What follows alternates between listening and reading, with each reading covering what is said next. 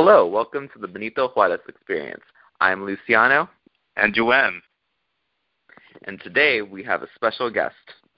Yes, so today we have a special guest whose name is Professor Daniel Tagliarine, who is an assistant professor of government at Utica College in New York.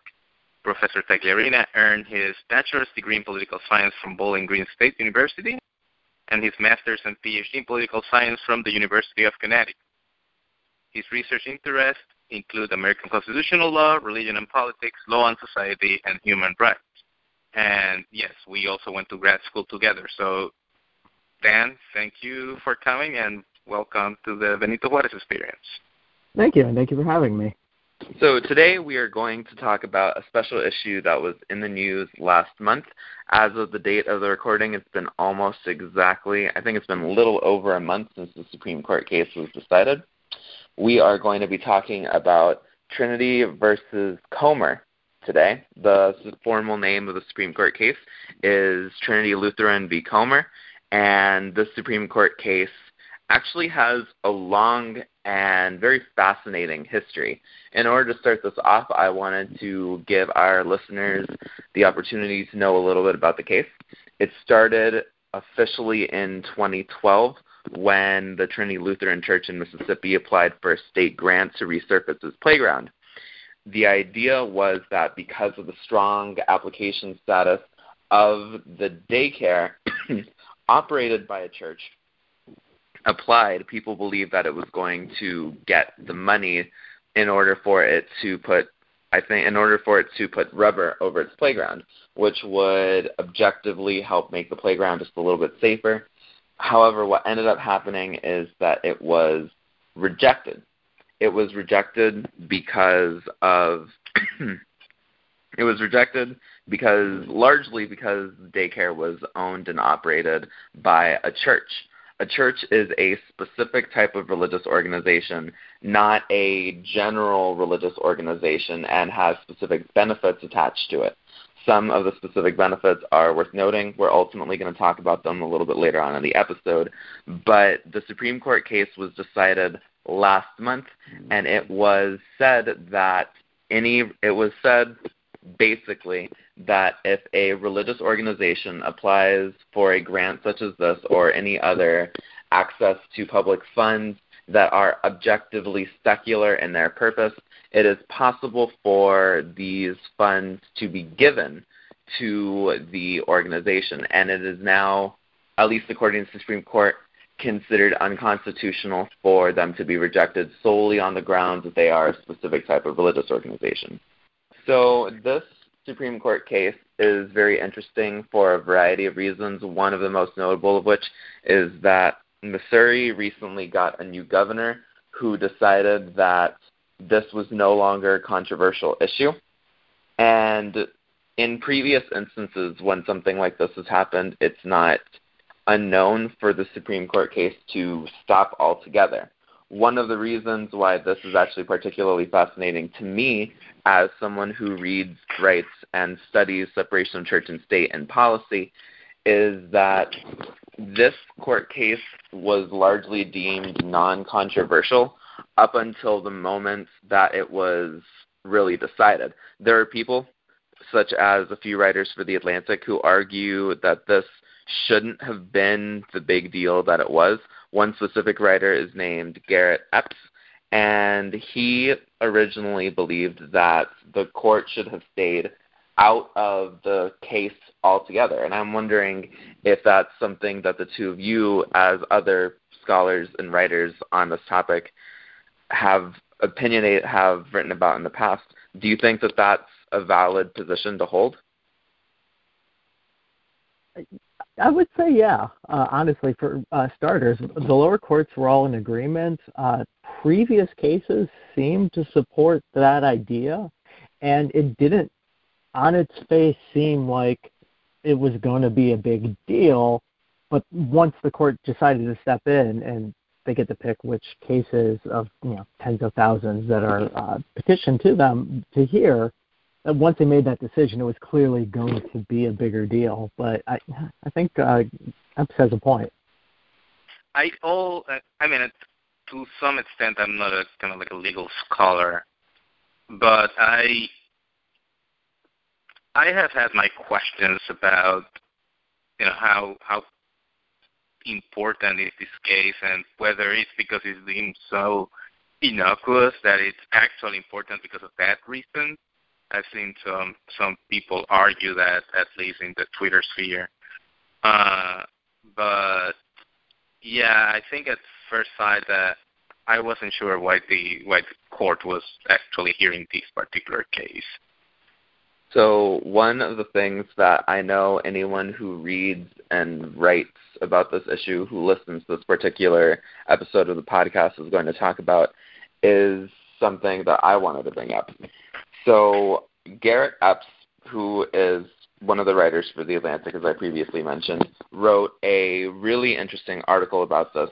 And in it, Garrett reminds readers that the rejection for the grants, which originally set off this firestorm that would come back to be a major topic 5 years after it started, was that the rejection of the grants was not because the daycare was religious. That is not the case. The rejection directly relates to the fact that it is controlled by a specific church.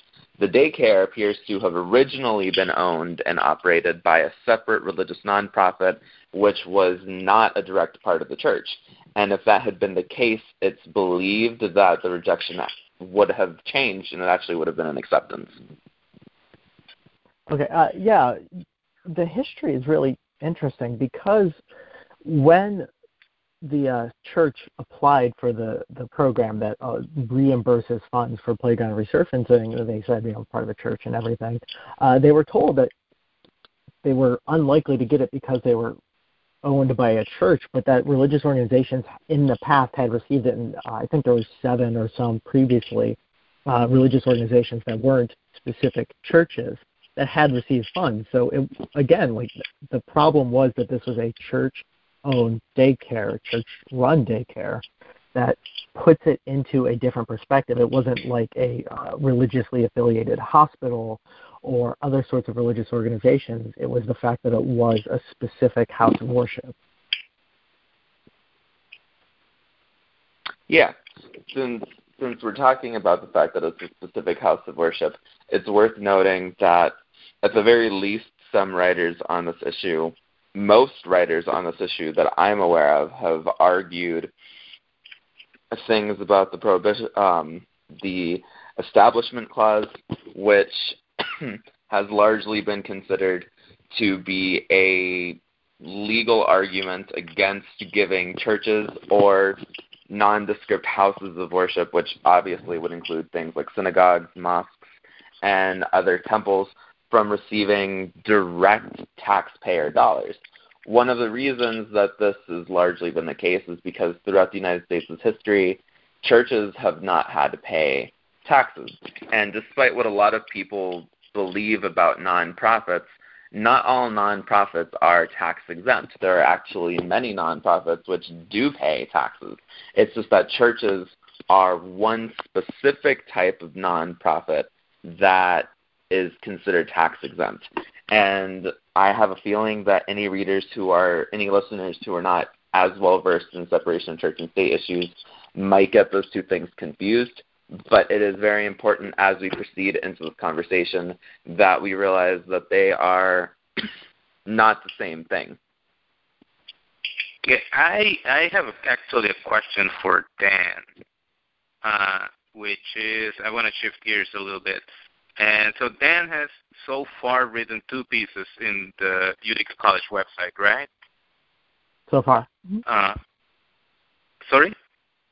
I said, yeah, so far. There's more to come. But. Okay. So I think one of the, there's that piece, which I don't remember if it's the first or the second, in which you go into analyzing the differences between the people in the majority, because the majority opinion was written by Chief Justice Roberts, if I'm not wrong. That's correct. But there were but not everybody joined that decision, and there were very nuanced but important differences in those concurrent opinions. And I wonder if you can expand on what those differences were. Yeah, absolutely. So Roberts wrote for the majority. The case ultimately came down where there were only two dissenters, but not everyone agreed with all of Roberts' opinion. So first off, Breyer wrote what's known as a concurring in the judgment opinion, meaning he agreed with the final decision, the legal outcome that the church should be allowed access to the funds, but wrote for completely different reasons. So I'll double back to Breyer, which then leaves 6 other justices joining Roberts' opinion, except Roberts plus 3 of those joined in full. So Thomas and Gorsuch then come along and join all of Roberts' opinion except for one short little footnote, which then each of those, both Thomas and Gorsuch, wrote separately to explain their other positions on this. So Roberts for the court says the church has been discriminated against because it's a religious institution, and that violates the Free Exercise Clause. He's joined by 5 other justices in whole on that. The footnote, which seems like such a minor point, and I'll actually read it in its entirety because it's all of 2 sentences, is this case involves express discrimination based on religious identity with respect to playground resurfacing. We do not address religious uses of funding or other forms of discrimination. So Roberts includes this footnote that just says, listen, we're not getting into other ways in which the state might be providing funds for anything else, so let's not go crazy about this opinion. So Roberts is already sensitive to some of those issues that we talked about in terms of how big of an opinion this is and why it matters. Thomas and Gorsuch refused to join just those 2 sentences. And then Thomas writes and talks about a different case, and Gorsuch joins them. And then Gorsuch writes separately, and Thomas joins them. And Gorsuch provides the 2 reasons why they don't join this footnote. And it basically boils down to both Gorsuch and Thomas want the court to address those other funding issues in this case, and they think this case is much broader than Roberts is saying it is. So they think this says, yeah, governments can give money to churches, and that's fine. And that's what they want the court to say. It's not actually what Roberts says. Then Breyer comes in, and his opinion is all like a page and a half. He just goes, listen, this is about keeping kids safe. That's always something you can pay for. The only reason we didn't give money, or the state didn't give money here, is because it's a church. That doesn't matter. This is about safety. He picks up on a line that was in some of the briefs and in oral arguments that pushed back on the idea of, if we can't give money to churches, do we pay for police? If something happens at a church, do we pay for fire services? And if you say yes, how is this any different? And for Breyer, it's not. So his incredibly minimal point is this is no different than making sure the fire department also protects churches. It has nothing to do with free exercise or establishment violations, and just give them the money. And then Sotomayor writes a dissenting opinion, and Ginsburg joins onto that, and that gets into much other issues I imagine we'll be touching on. So probably good enough in terms of breaking down the opinions. So we'll leave it there for now. So I am also going to take this in a slightly different direction. And I was just curious, Dan, if you could explain to our listeners what a Blaine Amendment is. Yeah, so these aren't really at issue in this case, but it came up a bunch in terms of the oral arguments and a lot of the news coverage leading up to it. So largely it has to do with the idea of state constitutions forbidding money going directly to religious education typically, or churches in general.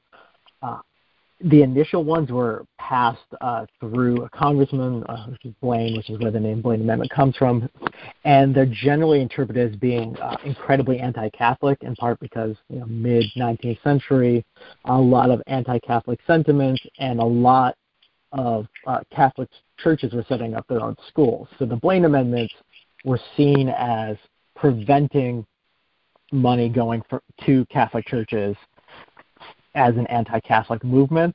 So some people tried to portray the Missouri policy here of not giving money to any church as a Blaine Amendment. Frankly, I think they're not the same thing, in part because the Missouri Constitution goes much further back and addresses these issues well before.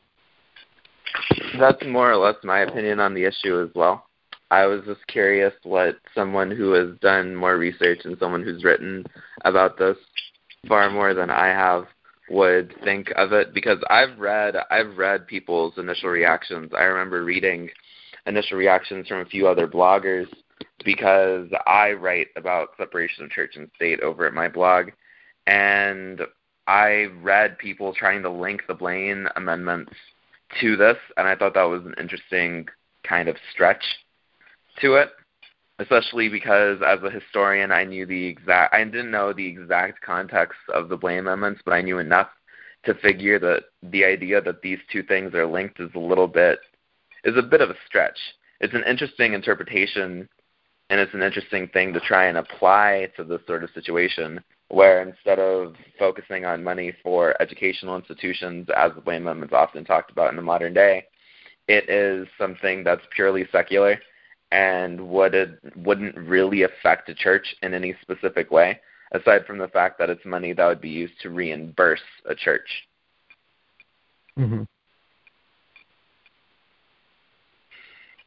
Now, I have a question for you, Luciano. Was this, like, people who were making these arguments were on the left or the right?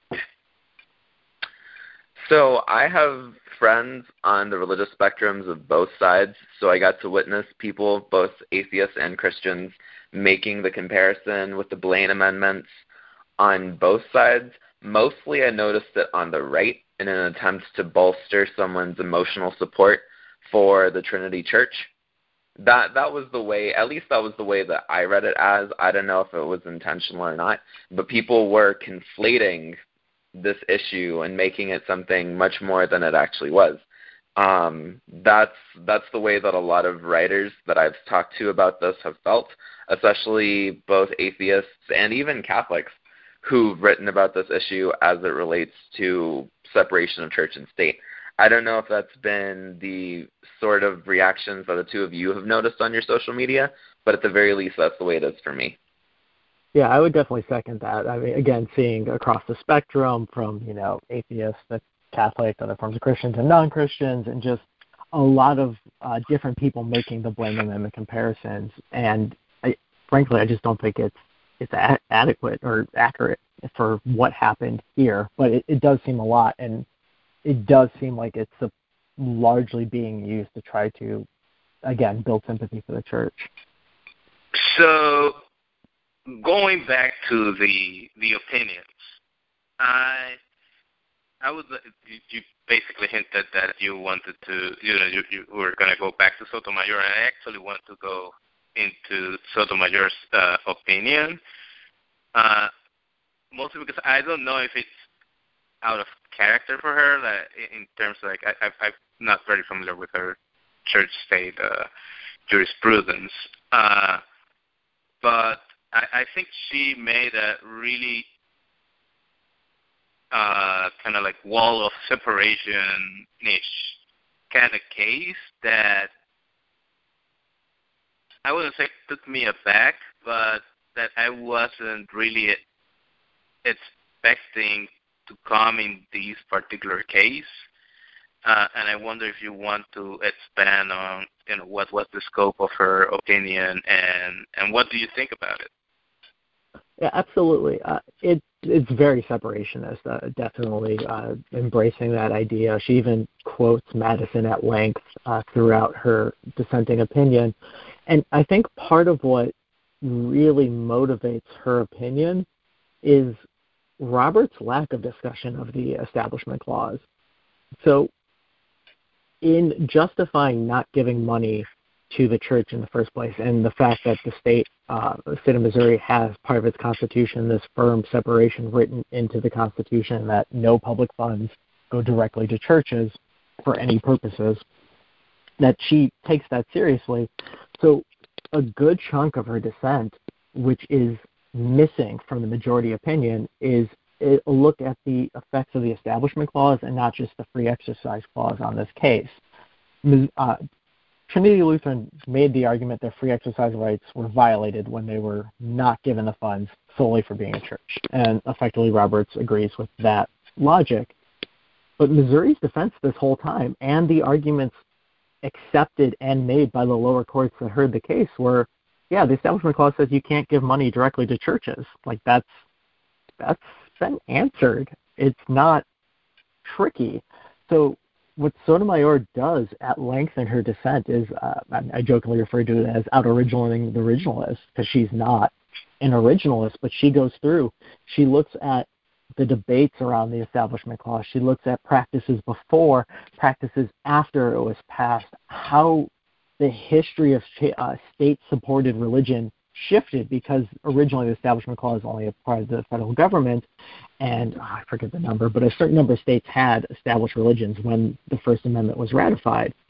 And it wasn't until sort of the first third to middle of the 19th century that those states ended up stopping the practice of having established religions. And she looks at this, and she looks at the arguments put forth for what the clause was supposed to do, what was meant to avoid, and why the states that dropped established churches did so.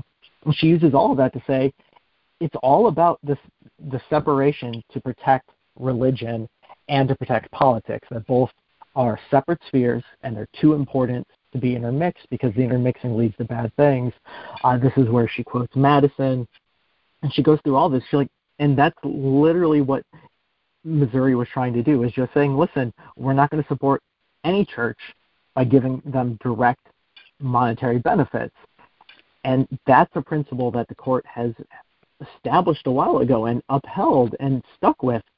And Roberts, by only focusing on the Free Exercise Clause, in his opinion, just misses this whole rich legal history that would have called into question some of what he was deciding.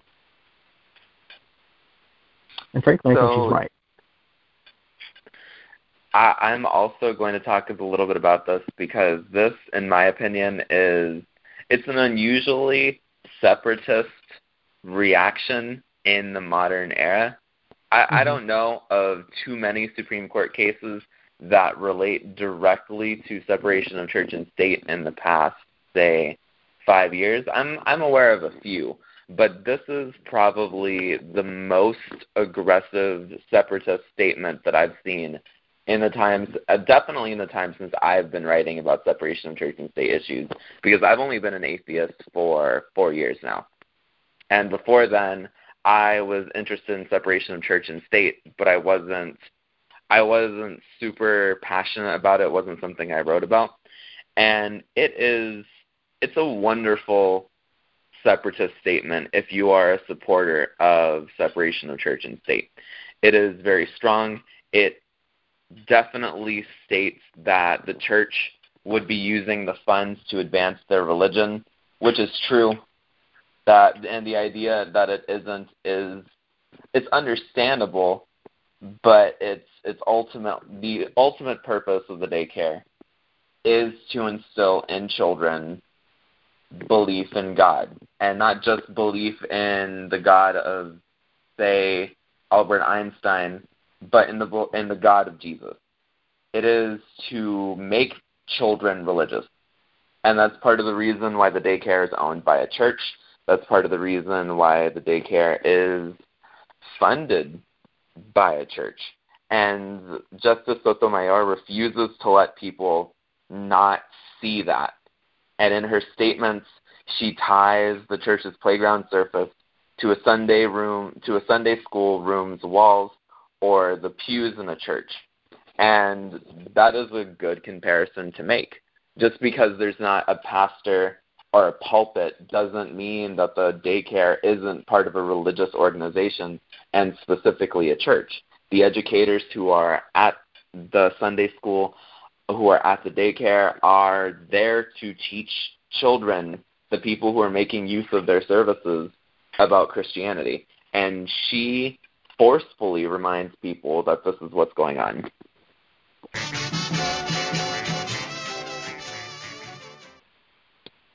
Absolutely. I'm glad you brought this up. It hits on sort of this other theme that I have with looking at separation of church and state, especially at the court, is that so often accommodationists, in my opinion, fail to take seriously a lot of the religious claims that they are claiming to support and uphold. And one of the things I really appreciated about Sotomayor's dissent is very early on she looks at the actual statements of the church. She looks at the school. She looks at the words they use to talk about the role the daycare plays in their broader faith mission and what the faith mission is. And from there goes, the church itself says you can't separate out these things. Who are we on the court to try to separate out? Again, like just because it's not a pulpit or there might not be you have a pastor or someone leading prayer doesn't make this surface and this playground area not part of the broader sort of proselytizing message of the church. And none of that is in Robert's opinion. None of that is in any of the other opinions. It takes the dissent to stop and go, let's look at what the church says is the role of this playground. Let's look how they portray it. And then let's treat them with the dignity of going, you said you mean this. If that is true, then this is clearly part of your religious exercise. But also, it would make the government complicit in supporting that, which is why the Establishment Clause for Sotomayor would be violated, and Missouri was right in their decision to not provide the funds. So I wanted to ask Dan what he thought about some of the cases that are related to this. I know that a few scholars have talked about Locke v. Davey, which was a challenge in 2004 to a similar, not a Blaine amendment, but to a similar clause in the Washington State Constitution. Do you think that there is a connection between the 2004 case and this case? Absolutely, and that case, Locke v. Davey, is cited throughout, and largely it's cited throughout because Roberts bends over backwards in a lot of ways to say that was a completely different thing. So I'll talk a little bit about that and then how it relates. So in that case, Washington State had what they called a promise scholarship. If you met a certain academic achievement level, students were given a scholarship to use at the school of their choice. They could use it on any school, public, private, religious, none of that mattered. The only restriction is you couldn't use it for, I forget the exact wording, but basically devotional theology degrees to train you to become a pastor, a minister, a priest, whatever the case may be. You could study religion, you could take religion courses, that's all fine. But if the degree is to become a religious figure, then the scholarship money can't be used for that. Joshua Davey got one of these. He wanted to use it to study pastoral ministries, and he then was not allowed to use the funds and sued, saying this violates my free exercise rights. And in that case, the court says there's no violation because not paying for the training of religious leaders is completely consistent with the Establishment Clause. So Roberts points out that we're not talking about the training of religious leaders here. We're talking about a playground service and keeping kids safe on the playground, and he really wants to drive that point home. This is actually where Thomas's separate opinion comes in. His short concurring opinion says, listen, I think Locke v. Davey was wrong then. It's wrong now. I wish we could overturn it, but we weren't asked to do that. So Thomas is sending signals for more challenges saying, listen, I think we're ready to get rid of this ruling. And he sees the Trinity Lutheran opinion as an important stepping stone towards striking that down. Roberts doesn't say that, but Thomas is telling us that's his interpretation of it.